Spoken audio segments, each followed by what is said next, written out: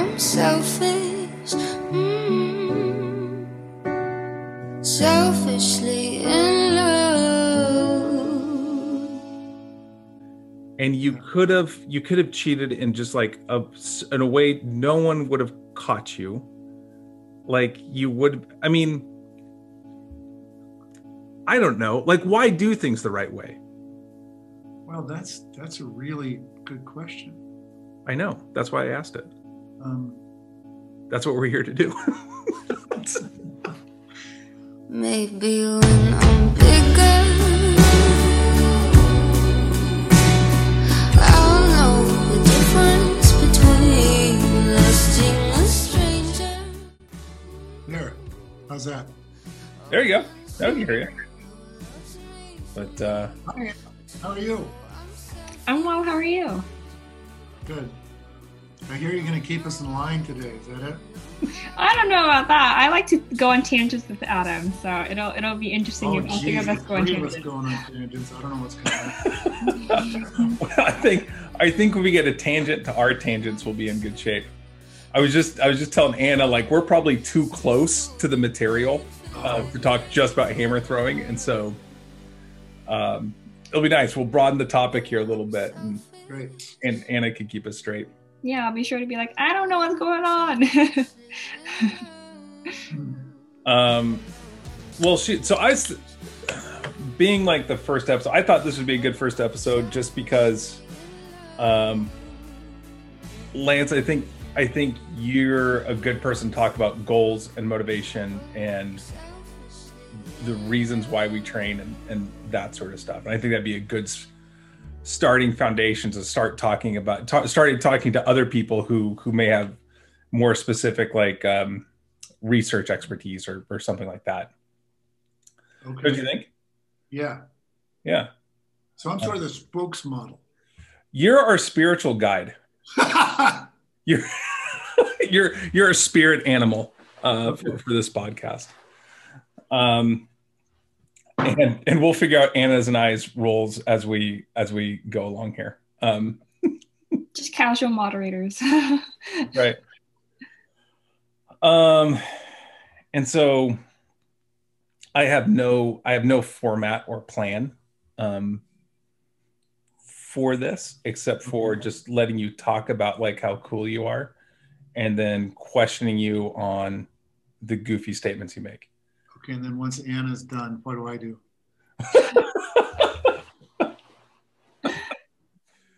That's a good question. Well, we should just make Anna talk for like 45 minutes straight and just keep asking her question after question after question. That's cool. I'd be like, I guess I'm the guest here. I'll see you guys next time. just aging people asking young people what life is like. That will be really what the podcast is about. All right. You watch Letterkenny? I don't. No. Okay, never mind then. It's not going to make. And I'll miss the reference. Yeah.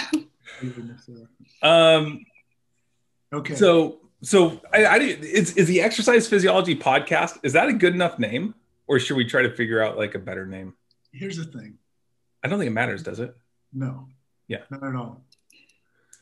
And then I know if it's called the Exercise Physiology Podcast, if it's in my school calendar, no one's going to question it. So, okay. I don't know. And then, so I figured we'd probably say like, welcome to the Equity Book, or no, that's my other podcast. Welcome to the Exercise Physiology Podcast. And then I'll say, I'm Adam Kriz. Anna, you introduce yourself. And then we'll introduce Lance. Yeah, our special guest today yeah, there we go. Ooh, you want to do the special guest today? Who, me? No. Have Anna say that. That was really good. You nailed that part. Oh. Oh, wait, you want me to be the special guest or say our special guest today? Our special guest. I was like, if you do want me to be the guest, sure. I don't have anything to offer, but. That's not true. You're more current on studying exercise physiology than either Lance or I are. And you're actually working as an occupational therapist, right? Yes, not yet, but eventually. Yeah, but you're working in an office, right? No. I work at the hospital, so yeah, I work with physical therapist as well. Yeah, so you're actually probably closer to being an expert than either Lance or I. So let's hope so, Adam. All I know is VO2 max. That's a thing. That's all I got. What's that? And VO2 max and anaerobic threshold. That's all I got. Yeah, we're going to lean heavily on that silver medal thing too. For this. I don't know. Adam, I think for this episode, since we wanted to talk about like motivation and like, things like that, I feel like this episode, we should just name it like mental endurance, right? Because, this has to do with, the mental game of like athletics. How do you stick around for like the Olympics for like 6 rounds and then, earn a silver medal? I think that'd be a good start. We should do that. This is why she's here. Yeah. Yeah. You see that already. Koji running a marathon. Yeah, we'd be angry and brooding by now already. All right, let's try this introduction. Let's see if we can do it. All right, ready? Welcome to the Exercise Physiology Podcast. I'm Adam Kriz. Hi, I'm Anna. I'm a senior at Pacific University studying kinesiology. And today our special guest is Lance Deal. Woo! Whoop. Nice. And so I guess we were just talking. The purpose of this podcast is to have some fun talking about exercise physiology. I think there's a lot of expertise in the area. I'm a high school exercise physiology teacher, and I wanted a way to be able to have some in-depth focused conversations with experts in exercise physiology that my students can listen into, that other people can listen to, and just start getting a conversation started about exercise physiology. And so for our first episode, we have Lance Deal here. And Lance, do you want to brag about yourself, or should I try to rattle off your accomplishments from memory here? Yeah, why don't you go ahead? So really short one, and then I'll fill in. Okay. So this is what I know so far. 4-time Olympian. God, I have no idea how many national championships you would have won. 21 national championships. You have the world record in the indoor weight throw. Yes. You have the American record in the hammer throw. Yes. You won the silver medal in 1996. I did. And you were a coach at University of Oregon for 9 years? It was 8, but yeah, it felt like you get a bonus year for the years that you were there. You get a bonus. For my first year, I get a bonus year. Yeah, and you're currently a fabricator of hammer cages and a massage therapist. Sorry, massage therapist. Yes. Yeah, you corrected me on that before. What did I leave out? So what you left out was I graduated with honors from Montana State University in exercise physiology. Yep. Oh, there we go. Look at that. There you go. So yeah, that's it, really. That's not a bad resume. I mean, you're way too big a star. Yeah. Yeah. I feel very minuscule in this room right now. Well, I don't know. You are actually. You're just size wise. You're very minuscule. Yeah. You're the smallest one here. I got it. Yeah. So today I want to talk about goals and motivation and kind of before we can really start talking about the science of exercise, I think we got to start talking about why do we exercise in the first place? Why don't we just sit and play Xbox all day? And I don't know. And so I figured you are the perfect person to talk to about goals, achievement, and just doing things the right way. I can't think of a better example of someone that just competed at such a high level, doing it the right way. Yeah, if you look at it that way, um, I was highly motivated, and why that is, I don't really know. Um, our coach, Adam and I had the same coach, and he always used to say that there's reasons for behavior, and they're all different. Everybody has a different reason for being out there, and I'm not really sure. I mean, I tell stories about why I went into throwing and that sort of stuff. And it was basically just, to prove some childhood friends wrong. I was a fat little kid. And at one point I decided I didn't want to be that way anymore. But why that happened, what is that little voice inside your head that makes you get up and go work out? And I think for me now, as a former athlete who hasn't really worked out for a couple of decades, the question is, and I ask this to a lot of my friends who go ahead and train every day, go to CrossFit or go running or just go in and lift. So what does that voice in your head sound like that says go out and work out? For me, it was easy. I had to do it. The motivation, although I can't really define it, was just super strong. It was not a choice for me.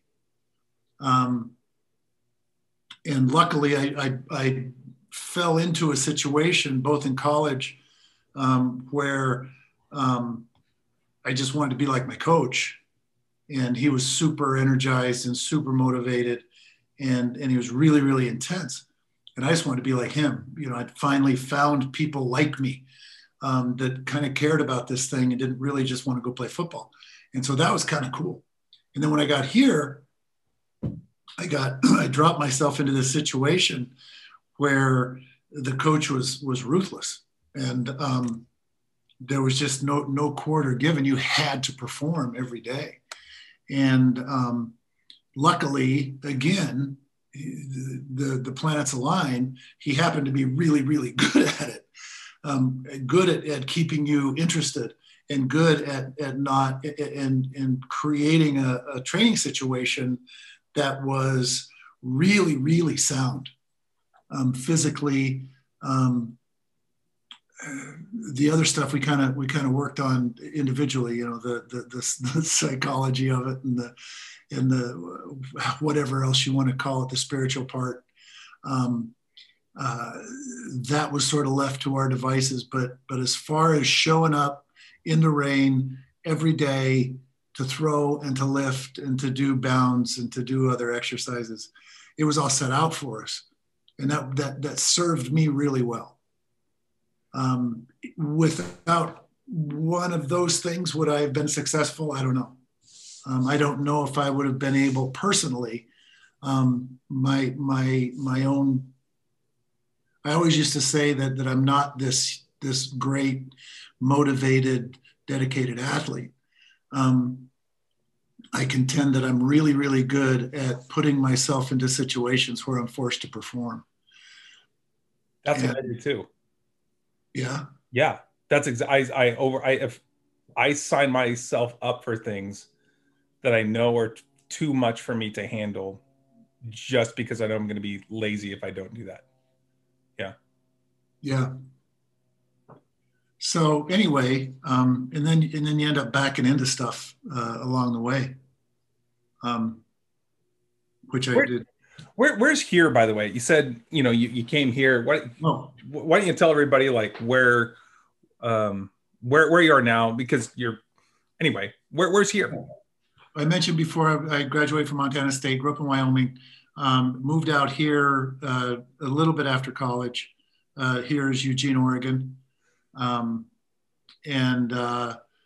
was going to stay here for a couple of weeks and moved to Arizona, and I got stuck in the mud. Met my coach and just became enthralled with the whole process really quickly. And So we had a group here. Stuart Toger was the name of our coach. He was the national hammer coach at the time, and he's from Scotland. He went to a physical education school in Scotland called Dunfermline, and did some really good work there. And as a result, he provided something that a lot of coaches don't have. You know, there's really not very many, if there's any at all. There's no coaching, college coaching programs in the country. You know, I was lucky because I happened to be interested in exercise phys, and was able to use some of that in my coaching. But most of my stuff, you know, I think that, and Adam, correct me if I'm wrong, I think my strength as a coach was the psychological stuff. And that was stuff that I worked on as an athlete really hard. And the physical stuff, you know, on the surface is really pretty simple. And maybe that's just because of what Stuart presented. Because Stuart was, I mean, we had it. We knew we'd sit down at the start. I don't know if you ever got this, Adam, because this early on, he didn't do it later, but early on, we'd sit down and he'd just show us the year very, very simply, what's it called? Periodization of, okay, we're going to do circuits, and then we're going to do pre-lift, and then we're going to do long heavy lifts, and then we're going to gradually, you know, lower the volume and raise the intensity. And he'd kind of talk about all this stuff. And our training wasn't really, I mean, we're throwers. So there always is not, it seems like there's really not that many variables. But I guess as you and I talk about it, about hammer, well, yeah, there is. But on the surface, it's, yeah, warm up, throw, lift, and go eat. But it's not quite that simple. So I just taught a lesson yesterday on motor behavior and a little section on motor learning, and just the difference between declarative memory and non-declarative memory. And so declarative memory is remembering a fact, right? Oh. Who was president in 1908. That would be, you'd access your declarative memory to declare that fact. Remembering how to perform a motor pattern, like riding a bike, would be declarative memory or a non-declarative memory. Okay. So you remember how to ride a bike. That is part of memory. But you couldn't describe to somebody how to ride a bike, right? And so this is what I think is kind of interesting about the process that you and I went through is, I think what we did is we learned how to ride the bike with 0 words being attributed to what we were doing. Yeah. And I, you know, so a big reason for this podcast, I was thinking about this just earlier, a big reason for this podcast is I want to put words to what I experienced. And I want to talk to as many people as I can just to try to start fleshing out what we did with words. Yeah. Because I don't think it's simple at all. I think it's extremely complex. I think you basically, yeah, our training process is extremely complex, but you're right. I had the year's worth of lifting memorized. I knew exactly what it was after that first day where you sit down and go through the year's training. Yeah. But again, and it might be, yeah, it's not a might, you're right. It's the way he presented it. And we talked at a different time about blockchain.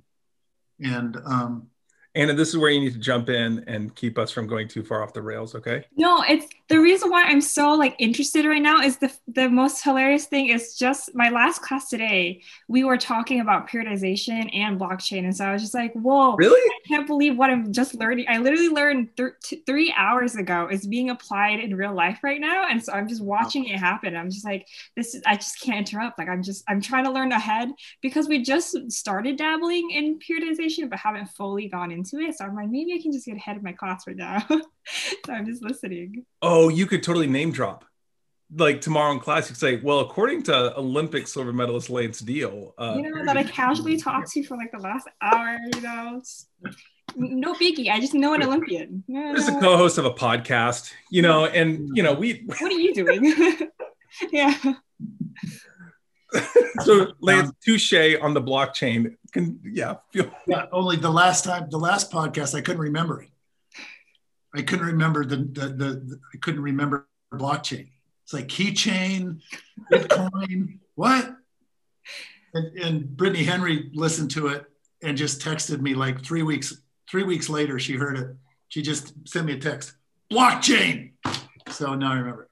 Well, so then as an example of that, in our training, the first day I was in Eugene, walked up to Stuart, it's time for practice. He hands me 2 hammers, and the exercise doesn't matter for the podcast. He handed me 2 hammers and pointed it at the college kid that had been there for 3 years, one of the best throwers in the country. And he said, go do what he's doing, and just left me alone. And then all that drill he filled in. So he walked up and keep your thumbs up, keep your shoulders down, your head's crooked, keep your head straight. And so I'd already gained some experience, and I didn't know the questions to ask. I didn't know what I didn't know, but my body did. And so I think that was his gift. And so maybe,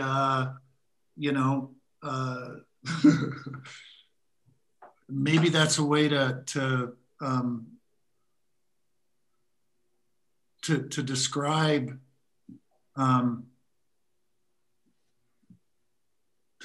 parts of components of exercise phys.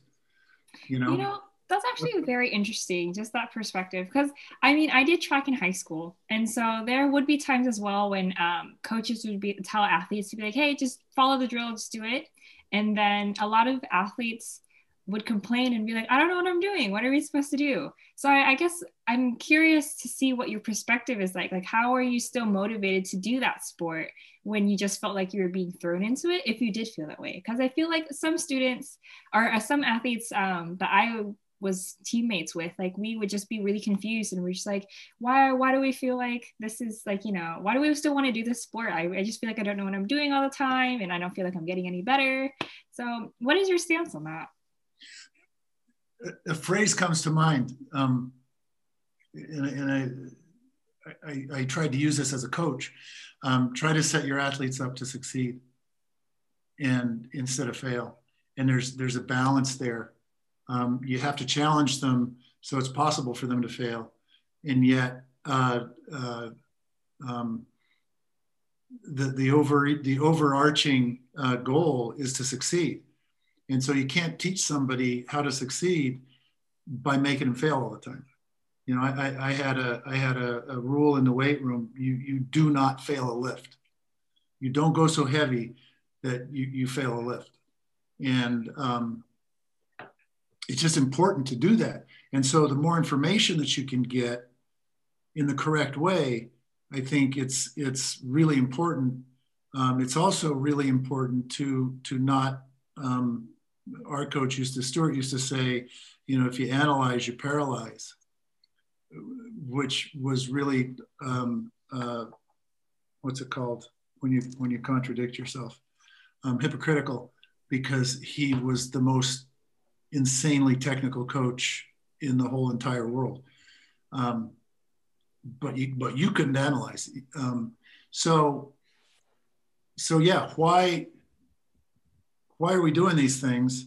And what I feel is moving toward is more biomechanical stuff. And I'm trying to think of a way. Is there a way to talk about the same things from a physiology of exercise standpoint? And questions that I always had were, or I still do. You watch these athletes running around, and some of them just fly. They just glide and they bounce. and some of them, they don't bounce, but they can just shuffle around the track forever and ever. And so what makes one person good at the 100 or the hammer, which is the shortest event? I guess shot's the shortest event. And somebody else good at the 10K, except for the obvious, size differences and whatever. But then, narrow it down to, why can somebody be good up until 96? You only ran the 100 and the 200 if you're a sprinter. And then somebody came along and ran a 200 and a 400. And what? How did that happen? Was that training? Did we find another kind of genetic human being? What was that? And why did that happen? And how do you know that? How can you see that? And that's the stuff that would be interesting to find out. Like with the throws, you can see if somebody has the throwing motion. There's a certain rhythm that all really good throwers have. Pow. And there's some that they're okay, but they're just a little bit off. It's just like anything. There's some people that just have this pure sense of what it takes, the rhythm of what it takes. And I suppose it's the same with high jumpers and long jumpers and triple jumpers. And good coaches can see that right away. And then, but not everybody's like that. And so how do you teach somebody those parts? So you've got to, and I hear this because I'm around the track team as a massage therapist. Some, how do you teach a 400 meter runner to go to run the 800? Why do people move up in distance as they get older? The great 800 meter runner in college, at the end of her career, she wins the NC2As in the 15. But by the time she goes to her first Olympics 4 years later, she's running the 5K. How does that happen? I really like how you're just making a syllabus for this podcast. This is really helpful. I'm just taking notes. I think there's don't you think there's a weeding out factor too? Like I always think like high school athletes, if you need a lot of positive reinforcement from a coach, you're just going to keep going to the event. Like as a freshman, like you don't know what your body's going to be like in 4 years, right? As a senior in high school. So as a freshman, you just end up gravitating the coach that you kind of have the best chemistry with. If it's the shot put coach, okay, great. You're going to spend more time hang out more at the shot put ring than you are with the distance runners. Yeah. I mean, given a range. Yeah. Yeah. And, yeah. I don't know. I'm not sure where I'm going with that one. So, but going back to motivation, then, what is I guess there's a whole bunch of different motivations, right? One of my motivations was, I think that they change. It started out as I didn't want to play football, but I needed to be good at something athletic. Because I wanted to be better than my brother. And then it became, I've found myself. This is who I am. And that's a really wonderful place to be, where you get to do who you are. Right. I was a thrower and I got to throw. That's, and if you think back, as there's a social part with the coach, but then as I think back, I always threw stuff. Maybe it was playing tennis against the garage wall, or maybe it was throwing crab apples at the high school across the alley, or maybe it was skipping rocks. And it just so happened that, when the contests come, I couldn't throw the little rock the farthest, but I could throw the big rock the farthest. And so, hey, let's see who can throw this as far, into the whatever. But I always did that stuff. And so maybe it is a little bit predetermined. Can you, and so I'm going to challenge this predetermined thing and the reason why is because I don't think hammer throwing is a natural movement. And I also think is why it's a good case study for how we apply exercise physiology and things like periodization. Can you describe what the hammer throw is? No. Yeah, you want me to freeform it a little bit? That's why you're here. So hammer throwing is dancing with a 16-pound ball 4 feet away from your hands. So it's 7 feet away from your center of gravity. You're spinning around about every 1.5 seconds. You spin around 5 times, or three, 4, or 5, depending on who you are and what you do. You have to throw, you have to let it go so it lands inside of a 34.92 degree sector. And you have to stay inside of a 7-foot ring while you do it. And so there's some footwork involved. And how heavy is it? It's 16. Well, men's Olympic is 16, college and Olympic is 16, 19 up to 19 years old, like 16 to 19 is 6K. Before that, it's a 5K. Before that's a 4K. Women throw a 4K up all the way through from the start, from the beginning to the end, which is kind of weird. So 4K is 8.8 pounds, and it's really you're basically walking. The foot pattern is a heel to toe on one foot, and then that foot stays on the ground. So it's basically, there's got to be a name for it in dance, but the general term in dance for a left-hander, which I am, so I'm going to talk left-handed. Right-handed is all backwards. They can just play the podcast in reverse. Yeah. Yeah, play it backwards. I buried pole.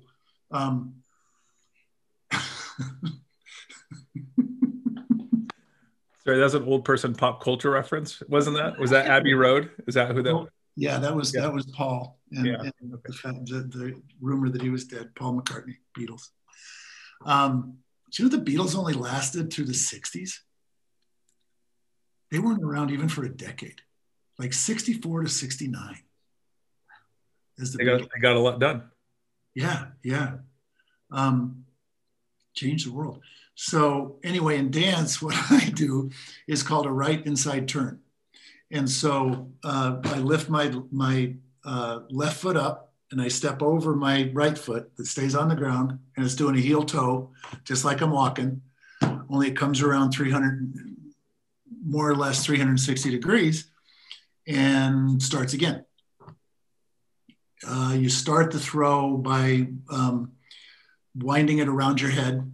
You take your hands and you just get the ball going by taking it around your head, around your back, above your head and around your back.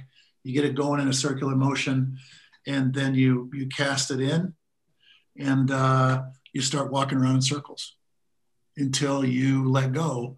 And then by that time, if you're lucky, the dynamics of the throw create a really cool sensation that you're just lifting the ball out away from you, and you stand there and you go from the ball at that time in a 230, sort of a really good collegiate open distance of 230 to 240. The ball's going about 70 miles an hour, and you let it go and stand still and watch it fly. That's the coolest part of the hammer. And don't forget, you do a scream at the end. You can scream. You can scream. You can scream twice. You can scream 3 times. You can scream 4 times. I feel like it's you have to do it in order to send it further. Well, I think you do. Yeah. I mean, you got all dressed up. I mean, you will scream, right? Draw some attention to yourself. Yeah. And it's just a really cool dynamic sort of thing. It kind of feels like the ball's pulling you, when you do it really right, it feels like the ball's pulling you around in a circle. Yeah. It kind of feels like you are, sorry, go ahead. Oh, I was just gonna say, so doing this walking dance with a 16-pound ball that's 7 feet away from your center of gravity, how far did you chuck this object? Well, you can chuck it as far as you want. But how far did you do it? I chucked it. I hit 270 feet 9 inches was my best throw ever. So if you're standing on the goal line of a football field, what yard line do you throw it to? It's the other 10-yard line. It's impossible. It's really smoke and mirrors. I think we should take a time out here and just explain that my very first year throwing at University of Oregon, and I'd never touched a hammer before in my life. Lance was, so this is in 2000, right? And so, okay. So you're still throwing pretty far. And so how competition order works is the worst person throws, and then the next worst person, and it keeps going until the last person that throws is the best person, and then the next round starts over, so the worst person goes. So if you want to talk about motivation here, my whole first year of throwing hammer, I was the worst thrower, and so I would throw, everybody else in the competitions throw, then Lance is at all my meets, so Lance throws and it literally goes over 100 feet further than I threw it. And then I step into the ring and throw. And the officials look like tuna fishermen reeling in the tape. Go ahead when you're ready. Just go ahead. Yeah. I mean, they're just as fast as they can, like trying to reel in all the extra tape after Lance's throw. And then I throw. So yeah, I just wanted to take it. I've been holding on to that one for a while. Glad I got it off my chest. My first hammer competition, I lost by 90 feet. So I know that feeling. Thanks. And I threw a school record doing it. Oh, well, see, you got some positives. Yeah. That's good. So anyway, so how does that happen? You know, you got to have a certain, it's pulling on you, the ball's pulling on you. Sometimes it feels a little bit like a motorcycle when you're driving a motorcycle and you hit the power band and the forks the handlebars want to pull away from you. Sometimes it feels like that. It feels a lot like water skiing. Feels like you're going to fall backwards kind of all the time. And if you're really lucky, sometimes you can tell where you're at. So you don't spot like you do a ballet dancer does, but you see a certain place, and some different throwers see different places. Whether you see the direction of the throw or whether you see what we call zero, which is right in between your feet, 180 degrees from the throw. But there's always some touchstone that you look at visually. It's very important. For balance, your eyes are very important for balance. And so there's another, again, probably more biomechanics than phys of X, but I guess it's all the same. In a way, it's all what your body's doing. Yeah, for this podcast it is. So that's another really cool thing about me is speaking of the vestibular system, and is that right? Yeah. Your eyes and your ears, the semicircular canals in your ears work together to create a sense of balance, and that's why some people get dizzy when they're in a car, because their eyes track a certain way, but if you're going around curves, your ears are telling you something different, and they get confused and you get dizzy. Well, I've got a birth defect in my right ear that I don't have developed semicircular canals, so I don't get dizzy, which is really cool. I can turn and turn and turn and turn and turn and turn and turn. So in an alternative career, you would have been a great ballet dancer. Yes, I could have, except I have no rhythm. You have some, like you said, throwers need a certain rhythms in order to execute a really good throw. It's true, but it's dictated by the hammer. So the hammer is just a giant metronome. We talk a lot about in the technique. We talk a lot about feeling the pendulum, and it's literally you feel a pendulum movement that the ball makes, and that dictates your movement. And unless I have that, unless I have 700 pounds pulling on me, telling me to dance, it doesn't happen. Unless it's my wife at the New Year's Eve party, and then I'll go dance. So Lance, earlier you were describing intrinsic motivation and extrinsic motivation. So how when you originally started doing throwing, it was because you didn't want to play football. And then eventually it became this mutual understanding with yourself that throwing was who you are, like you are a thrower. So I wanted to ask you about when you went to compete in the 1996 Olympics, like what motivated you to, I guess, what were your intrinsic motivations at the time and what was your extrinsic motivations at the time? Both of them were fear. And I say that as a joke, but in a way it's really kind of true. When you go into a competition, you're basically, biochemically, you're going into a life or death situation. All your stress chemicals are going, your cortisols, your adrenaline, all of this stuff is going. You're literally going into battle. And that's the really cool part about the psychological part of it, is dealing with that. And how do you come up with a story, a framework, a mental framework, and a spiritual framework about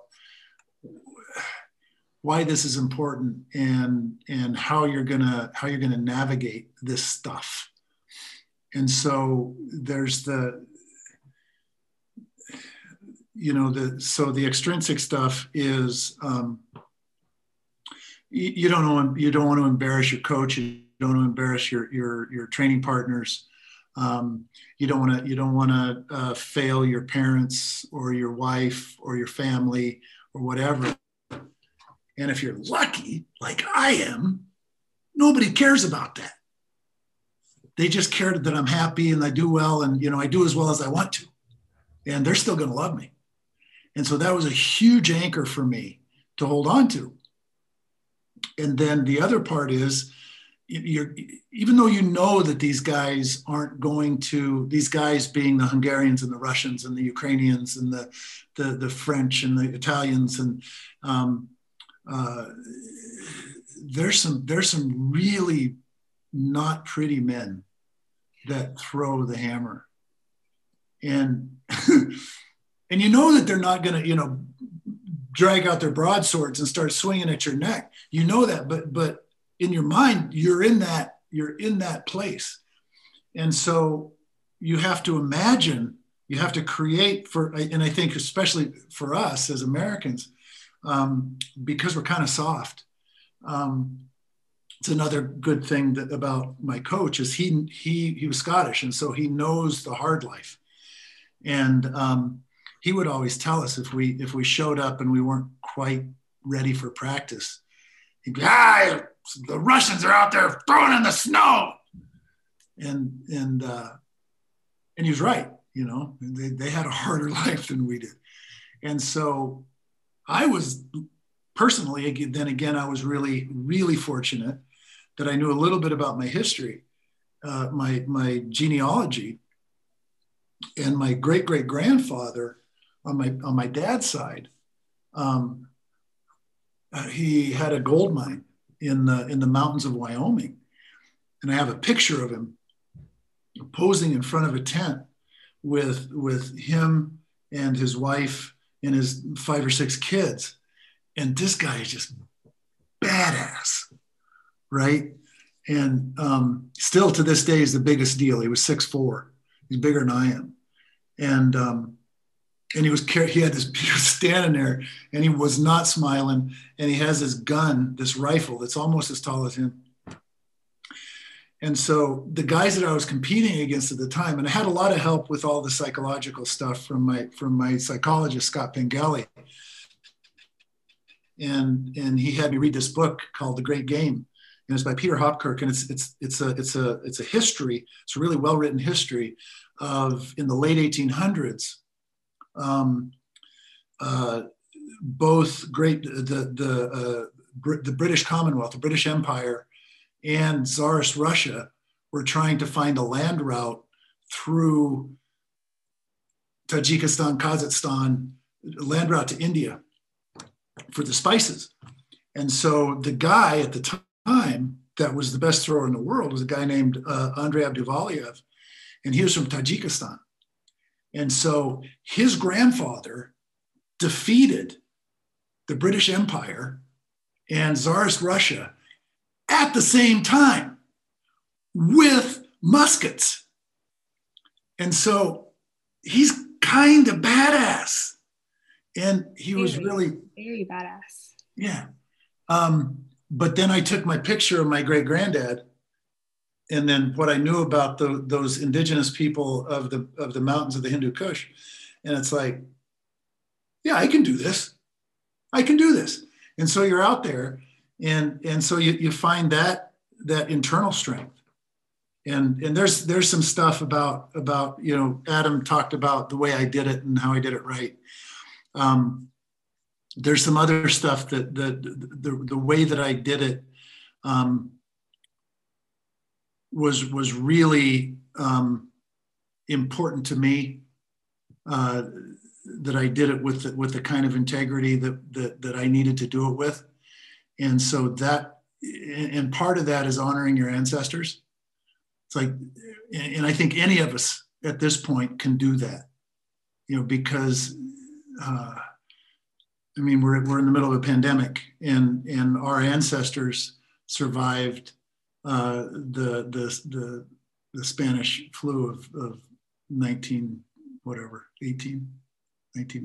When was it? 2000, not 19. Yeah, it was 1919, 1912. I was thinking 1912, but I'm not totally sure. So sorry to all the history majors out there. Yeah, and so, and if you go back to, you know, there's this thing online about, you know, the people that grew up, that were born in 1899 and what they lived through. And if you go back further, you know, our ancestors, they survived a lot, all of us. Nobody had it easy at some point. And so it's really important to honor them and to say, yeah, you know, even just, you go back far enough for your mother and father and say, you know, I want to honor you for giving me this genetic gift. And, you know, that's a really strong touch point as well when you're out there. And then the other, and I talked about it before, and I really, really can't define it, why I had to do it. It wasn't like, oh, I think I'm going to go through Hammer, or somebody, I'm on this quest and I'm going to do this for this. It's like, no, it wasn't that at all. It's like I had to do it. You know, like I had to eat. I haven't eaten for a day. I have to eat. And that was what it was like. So whether or not, I mean, I'm always interested, and I think I'm repeating myself now, but I want to know what's in somebody's head that goes out for a run every day. You know, what's that voice that says to them, hey, go for a run? Do you think part of it is, like, I have trouble doing casual exercise just because, like, I think the environment we were in, would you agree that our coach Stuart, his intensity matched any of the athletes he worked with? Oh, absolutely. I mean, he was just as intense, or more so. He could have been the most intense. He probably was. He's probably the most, I don't know. And so it was a very, very focused, intense environment. And after coming out of that environment, I have a hard time just like going for a little run. You know, I struggle with it. It's like, wait a second. I mean, I don't know. Seems But- like but- playtime or something. Like, So I mean, I wanted to say, well, I said that I'm good at putting myself, and you agree, into positions where you're forced to perform. And so, Stuart was my motivation. And I don't mean that to go please Stuart. He kind of drug me along by my hair sometimes. no, he didn't. He poked you in the chest and you gleefully charged after him. And then if you ever slowed down, he poked you in the chest again. You kept going. That on my good days, yeah. Yeah. On my good days. But there are times when okay, I'm in this thing, I got to do it. Yeah. I don't want to do it. I really You know what I thought was impressive too. So, we've had the same coach, we've been through the same training program, but something I never experienced is my livelihood never depended on my performances. Yeah. And that's something that's actually an existential, that is like a real fight for your life in 96. Right. Well, because to be fair, it was never that way. My wife Nancy was a PT. She had a great job. We weren't going to go hungry if I didn't place. So, and the Russians, yeah, definitely. And so, I think that might actually be one of the reasons.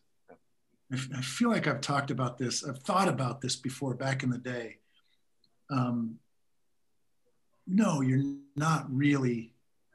still not really in it to make a living. Even when I was, and it was really great that I made enough money to say, well, hey, I'm making a living. I'm a professional athlete. It really wasn't. It wasn't do or die. And even a guy, some of the shot putters had a lot of trouble with that because they were putting everything on hold. And they were able to sort of realistically earn a living if they did well. And one of the guys, it just ruined him. It was too much pressure. So I wonder how that would have, if it was a real thing. It's like, okay, here's the thing. If you don't throw far, you don't get any protein next year. Because that was the thing. The reason that the Russians went to training camps was they got chicken.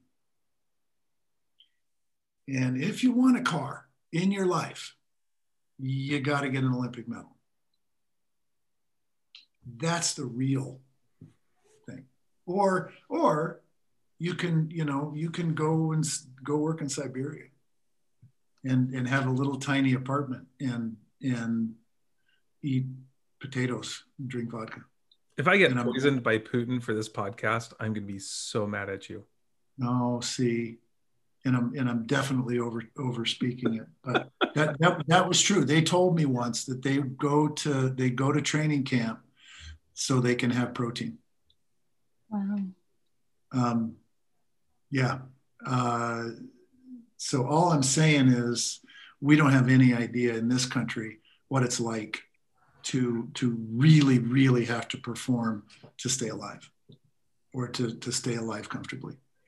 And so it'd be interesting. It'd be interesting how some people, and maybe some people do, but I really think, I can't say that. There's a lot of people that are very, very successful athletically that otherwise wouldn't be doing well at all. So I'm coloring this with my own bias and upbringing.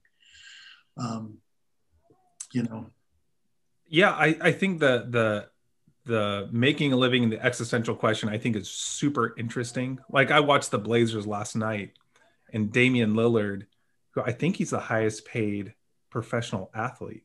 Really? But he's just amazing. And if I got paid that much money, I don't think I'd be as motivated. I mean, the stuff he does is, you can tell, just takes a tremendous amount of work to get that good. Yeah. And if I got paid that much money, I don't think I'd be working that hard. And Yeah. so I would love to see what makes that guy tick. Yeah.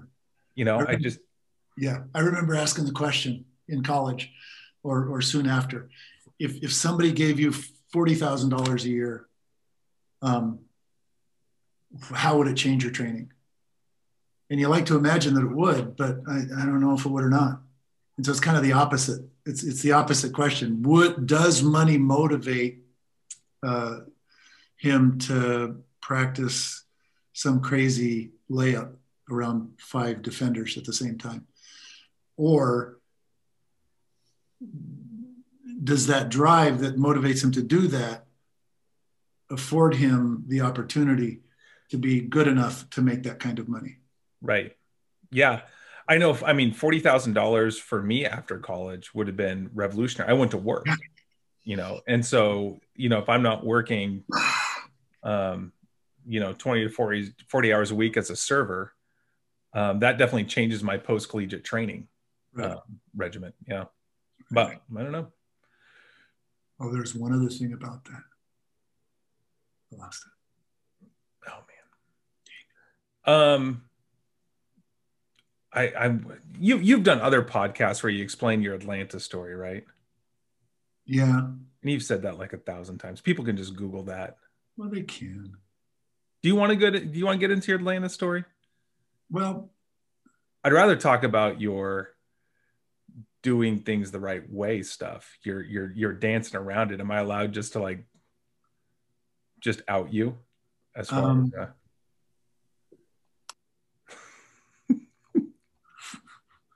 I'm just gonna say we can edit it. You didn't do drugs. I didn't take steroids. That's correct. Yeah. I didn't do any illegal drugs. In an era where most, if not all, it was definitely the culture. Yeah. At that time, and I was very lucky, very fortunate to walk the path that I walked in. You know, sort of my development years in Bozeman, we were pretty backwards and we didn't know anything about it. And so I was able to get fairly good in college without enough exposure to it, or the exposure that I got was really, really negative. And I came to Eugene and talked to a guy that was an expert, like an international expert in the throws. And he told me that he told me that the distances that were possible without drugs in the shot, in the discus, in the hammer, which were my events, and then the weights that were possible in the weight room, in the common event, in the squat, in the clean, in the bench, and he was wrong on. So he gave me six data points, and he was wrong in 5 of them. I'd already done 5 of them. And so at that point, I knew that the current wisdom was wrong. And so that was really lucky for me that it happened in that order. And then, you know, in doing it, you know, in college, we thought a lot about it because, you know, we were exploring and trying to figure out what was what. And this is, and my coach in college, his name's Mike Kerrigan. I was just so fortunate that he was a really deep thinker, and he was the one that came up with this, you know, honoring your ancestors. And to take drugs is basically saying, no, hey, you back there that successfully fought off a saber-toothed tiger when nobody else could. Yeah, you suck. You're not good enough. I'm going to go ahead and take these drugs, and because I'm not good enough. And that's just really wrong. And so, you know, forget about how it degrades the integrity of the sport. You know, if there are people there cheating, it's no longer the same competition. And I think that's true with anything, but Uh, so I chose not to. And so this is where, so hammer throwing is an unnatural event. And you definitely you chose your parents very well. You chose your ancestors really well. So you got some genetic gifts, right? But you weren't an international level hammer thrower when you came to Eugene. No. And so hammer throwing is an unnatural event, meaning that if we handed a hammer to like any NFL player, I don't think it goes very far if they try to throw it. I think the best NFL, well, you can, yeah, I think you're right. We could we could guess, but put it this way. The first time I threw the hammer, I could throw the shot farther than the hammer. Right. I'll bet you I could beat any NFL hammer thrower or any NFL player throwing the hammer probably one-handed on the first day. No, there's some freaks out there. Oh, you're probably right. There's some freaks out there, but can you, given 2 weeks of training, beat anybody? Yeah. Yeah, and so, I'm just saying it's that sounds like I'm bragging, but it's just an unnatural event, and so non-athletes can do it. Yeah, no, I am. Yeah, I'm proof of that, so an unnatural event that you did not use performance enhancing drugs, steroids, to do, and relatively few injuries over the course of a 19-year career, right? Yeah. And like I never missed a day of training because of an injury in my 9 years of throwing. Sure. Well, I didn't throw as far.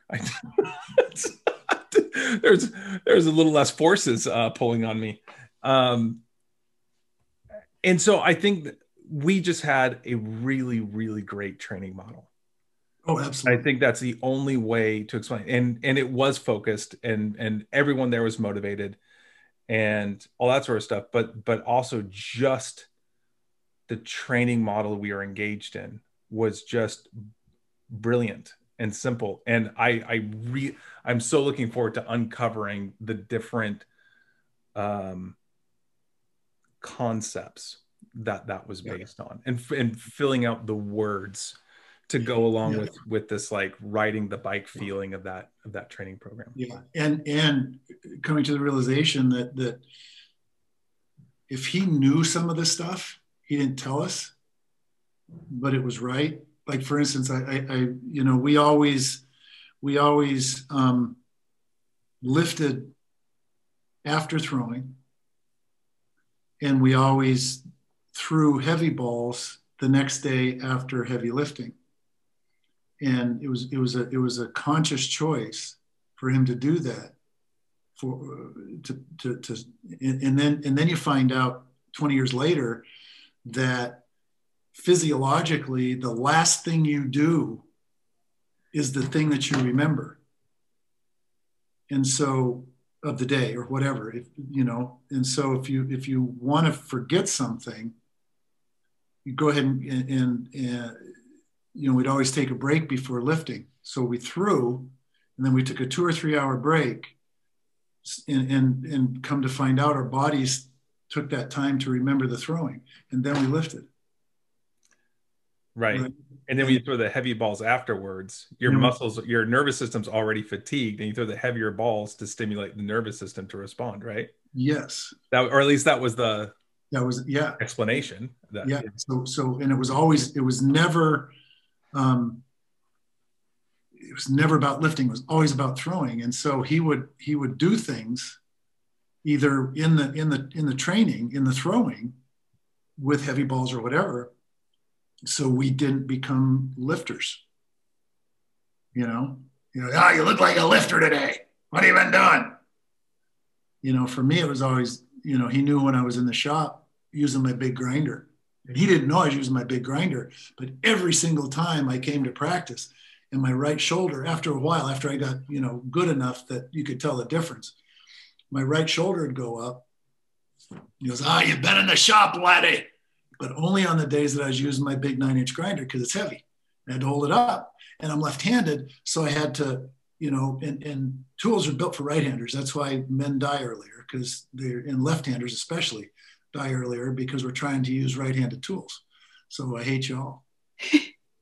So, but anyway, just that much, just he was so aware of body mechanics that he could see that in my throw. Yeah. Yes. Yeah. Anna, how are you doing with all this? Are you is this making any sense? Because Lance and I start getting, I feel myself slipping into the hammer vortex. No, it makes sense. It makes sense. Talking about mechanics of throwing, and then like the whole, you know, the idea of like how you create the training plan for athletes, like everything's intentional. It makes sense. It all makes sense. And even though I was never a thrower, you know, being a part of track, and seeing how throwing, like how you set up throwing practice is very similar to like running practice or like jumping practices. So, you know, I get it. Like I don't totally get it, but I get it. Well, here's the cool thing about watching watching for 20 years, or a long time, 30 years. So when I came here, we did these agility drills to start every day. We do skipping drills, dynamic exercise. We do bounds. We play soccer, and the runners, they just go out and run. And the jumpers maybe would do a little bit of skipping, and maybe they'd walk through the sand barefoot, and then they just go jump, or they do their running workout. And so what I've seen though, in the development of the college program here, because it's the only example that I have. Well, it's not the only example. We talked to, in the early 90s, we were talking to one of the high jumpers on one of the teams. He didn't even know what a single leg squat was. It's kind of self-explanatory, isn't it? You know? Yeah, he never did them. I mean, it's in the title. Yeah, I think it's pretty self-explanatory. But he didn't do them, let alone all this other stuff. I used to brag to my athletes, you know, we do every single thing that everybody else does, all the other event groups, in the first 30 minutes of our day. And then we go do our thing. You know, we run an 800-meter warm-up lap. We do skips that the jumpers do. We do some dynamic stretching that nobody else did. And then we stretch, which the distance runners do, and then we go throw. But what's happened now, which is really cool to watch, is now everybody's doing that. And I don't know if it's happened nationally or internationally. I think it is. I think, yeah, I'll bet you CrossFit's got a big influence on that. At least I know when I was coaching at Western, the strength coach, when I first got there, I think was a CrossFit person. Yeah. They're having all the people do CrossFit stuff. It was a disaster, but at least, you know, you're starting seeing, you know, there's at least a collegiate strength coach that was into this like multi-exercise, you know, type of way of looking at things. And well, Jimmy Ratcliffe came here and designed his program around, at least in part, his warm-ups incorporate a lot of Stewart stuff. And that happened. So I think that selfishly, well, Stewart got the circuits from the Germans. Yeah, I think everybody stole. I mean, Stewart stole from the right people. Yeah. You know, I mean, yeah. But I mean, exercise isn't new. Like, I think all the exercises that we do, they've been around for thousands of years. Yeah. You know, I don't think anyone's inventing any new exercises. So I think that then it's just a matter of what, and Adam and I have talked a lot about this, about is there anything that you leave out, and there really isn't. He got it pretty good, but I guess my point is that it's all important. And even kinesthetic awareness exercises, a lot of the stuff that we did, at least that's how we did them. A lot of, well, the circuit, all the warm-ups in the circuit are kinesthetic awareness exercises. If you use them like that, you can help with range of motion and with fitness. But if you remember how he taught those versus, well, you never did the pillars with Jimmy. I did. Yeah. It was more just that it wasn't, he didn't teach the really, really fine points because he was coaching, 200 football players at the same time. Right. Very fine point coaching. Right. We were looking for simpler hammer motions inside of these common exercises that probably everybody, any fitness person probably does. Yeah. And we did them with a style of, I don't know how else to describe it other than a style. The point of doing these exercises was to re-emphasize different parts of the hammer technique while doing a burpee. Anybody who's been to a high intensity interval training thing has done a burpee. We did burpees for the purpose of getting better at hammer. Yeah. Right. And so I think that was, can I ask you, I want to ask you something about the silver medal. Okay. So you were 5 inches short of getting a gold medal, right? 4 inches short. Sorry, I didn't mean to rob you an inch. The diameter of a hammer, the diameter of a competition hammer. That's how short I was. Yeah. And you still went to Olympics after that. So that was in 96. You went to the 2000 Olympics in Sydney. Yeah. And so you're still training and you still chose not to do drugs. Yeah. And you could have. Well, at that point, why would I? Because just explain, like you were so close to what I think so many people equate with like the ultimate pinnacle of athletic achievement.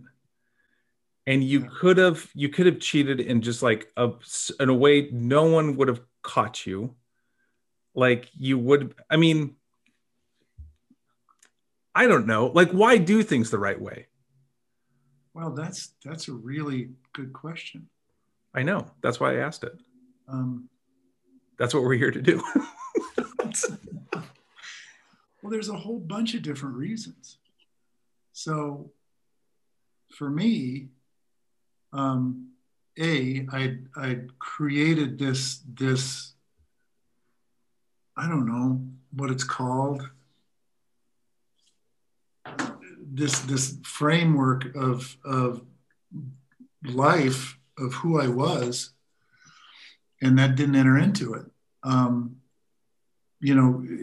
one of the reasons, well, okay, so let's go back to the very beginning. When I learned about it, the only people that were doing it were really scary people, and or that I knew that were doing it, and it wasn't healthy at all.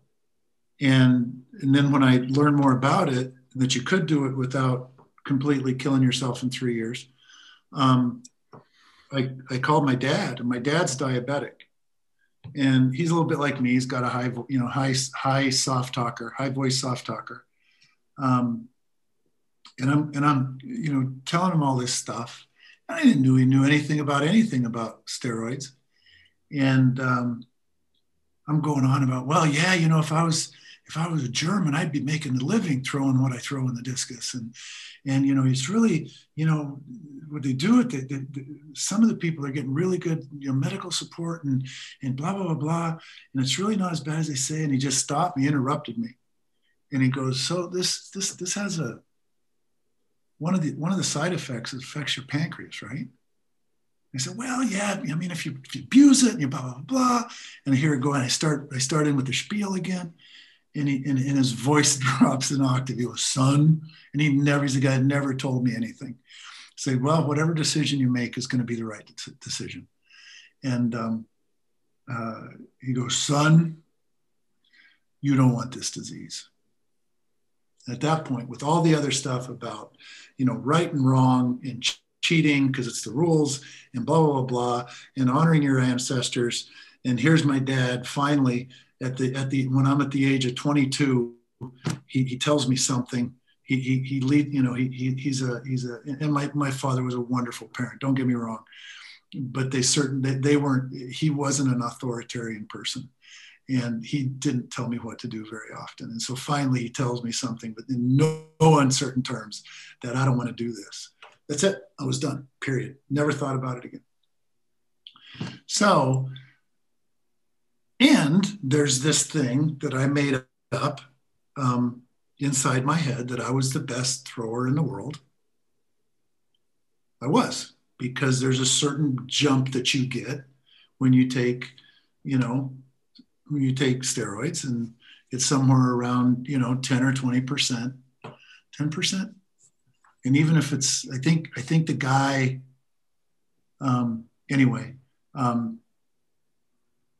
if I were to get half of that jump, I'd be the world record holder by 14 feet. Wow. So, and that's coulda, woulda, shoulda, if, and blah, blah, blah. And you never can prove it. There's some guys that go on and they get so toxic that they blow up, or they get, roid rage and get put in prison. And that's real. And so I'm kind of the kind of person that I could see the rage part happening. Don't say. I've seen you in traffic. So part of it was fear. But at that point, first of all, at the end of 96, 20th of all, I was ready to retire. And I didn't, mostly to honor my coach. I kept throwing for another 4 years. And, you could have done another 8 years after that. Well, no, I was pretty beat up. Something happened every year of those 4 years.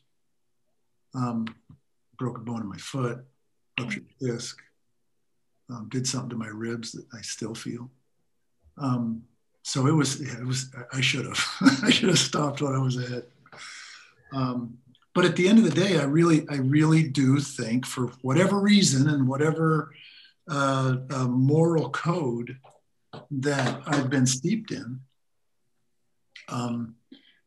it just is wrong. It degrades the intensity, the integrity of what I spent my life doing. And I learned to live with other people doing that. But there was no way that I could have done that. Well, and I think what you're saying about the blockchain, because I think you and I talked about the blockchain, where if you look at an athletic career, not on the peak performances, but on the code that you've written into yourself, like a blockchain, like every day of practice wrote something else about your story. And you look at the whole totality of your training process, like you've been through. I mean, it's got to be the most high level training of any hammer thrower that I know of. It could be, the training you went through, it could be one of the greatest athletic achievements in history with your training process that you went through. Yeah, maybe. That's a very casual, yeah, maybe. I just said it could be not Muhammad Ali, it's like, not Damian Lillard, no, a casual, maybe. I could be the greatest athlete of all time if you look at the quality of work that I've done from start to finish. That's pretty incredible. Well, I just know that there's a lot of people that work really hard too, Yeah, and I didn't work hard. I never lifted hard. But you don't have to. That was smart training. Okay. Yeah, like I said, so it's the best quality of training. Yeah, you chose your ancestors really well. Props to you. But the training model and your ability to go through that training process and your motivation, your dedication to do things the right way, I think has made you one of the greatest athletes of all time. Well, thanks. And do you realize you're in a podcast with the greatest of athlete of all time?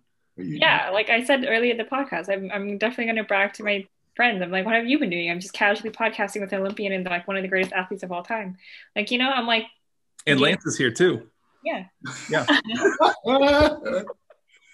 and there's Lance. Well, and it also has to do with the bell-shaped curve that you look at. You know, it depends on how you're measuring this stuff.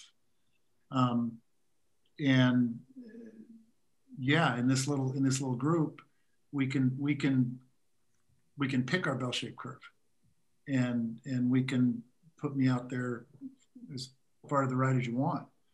And then there's other ones that's like, you got second, you can't bring it. You know, the guy threw far enough 2 weeks earlier to win by 2 feet. I can't stand that. Like it's a different, or how much money do you make?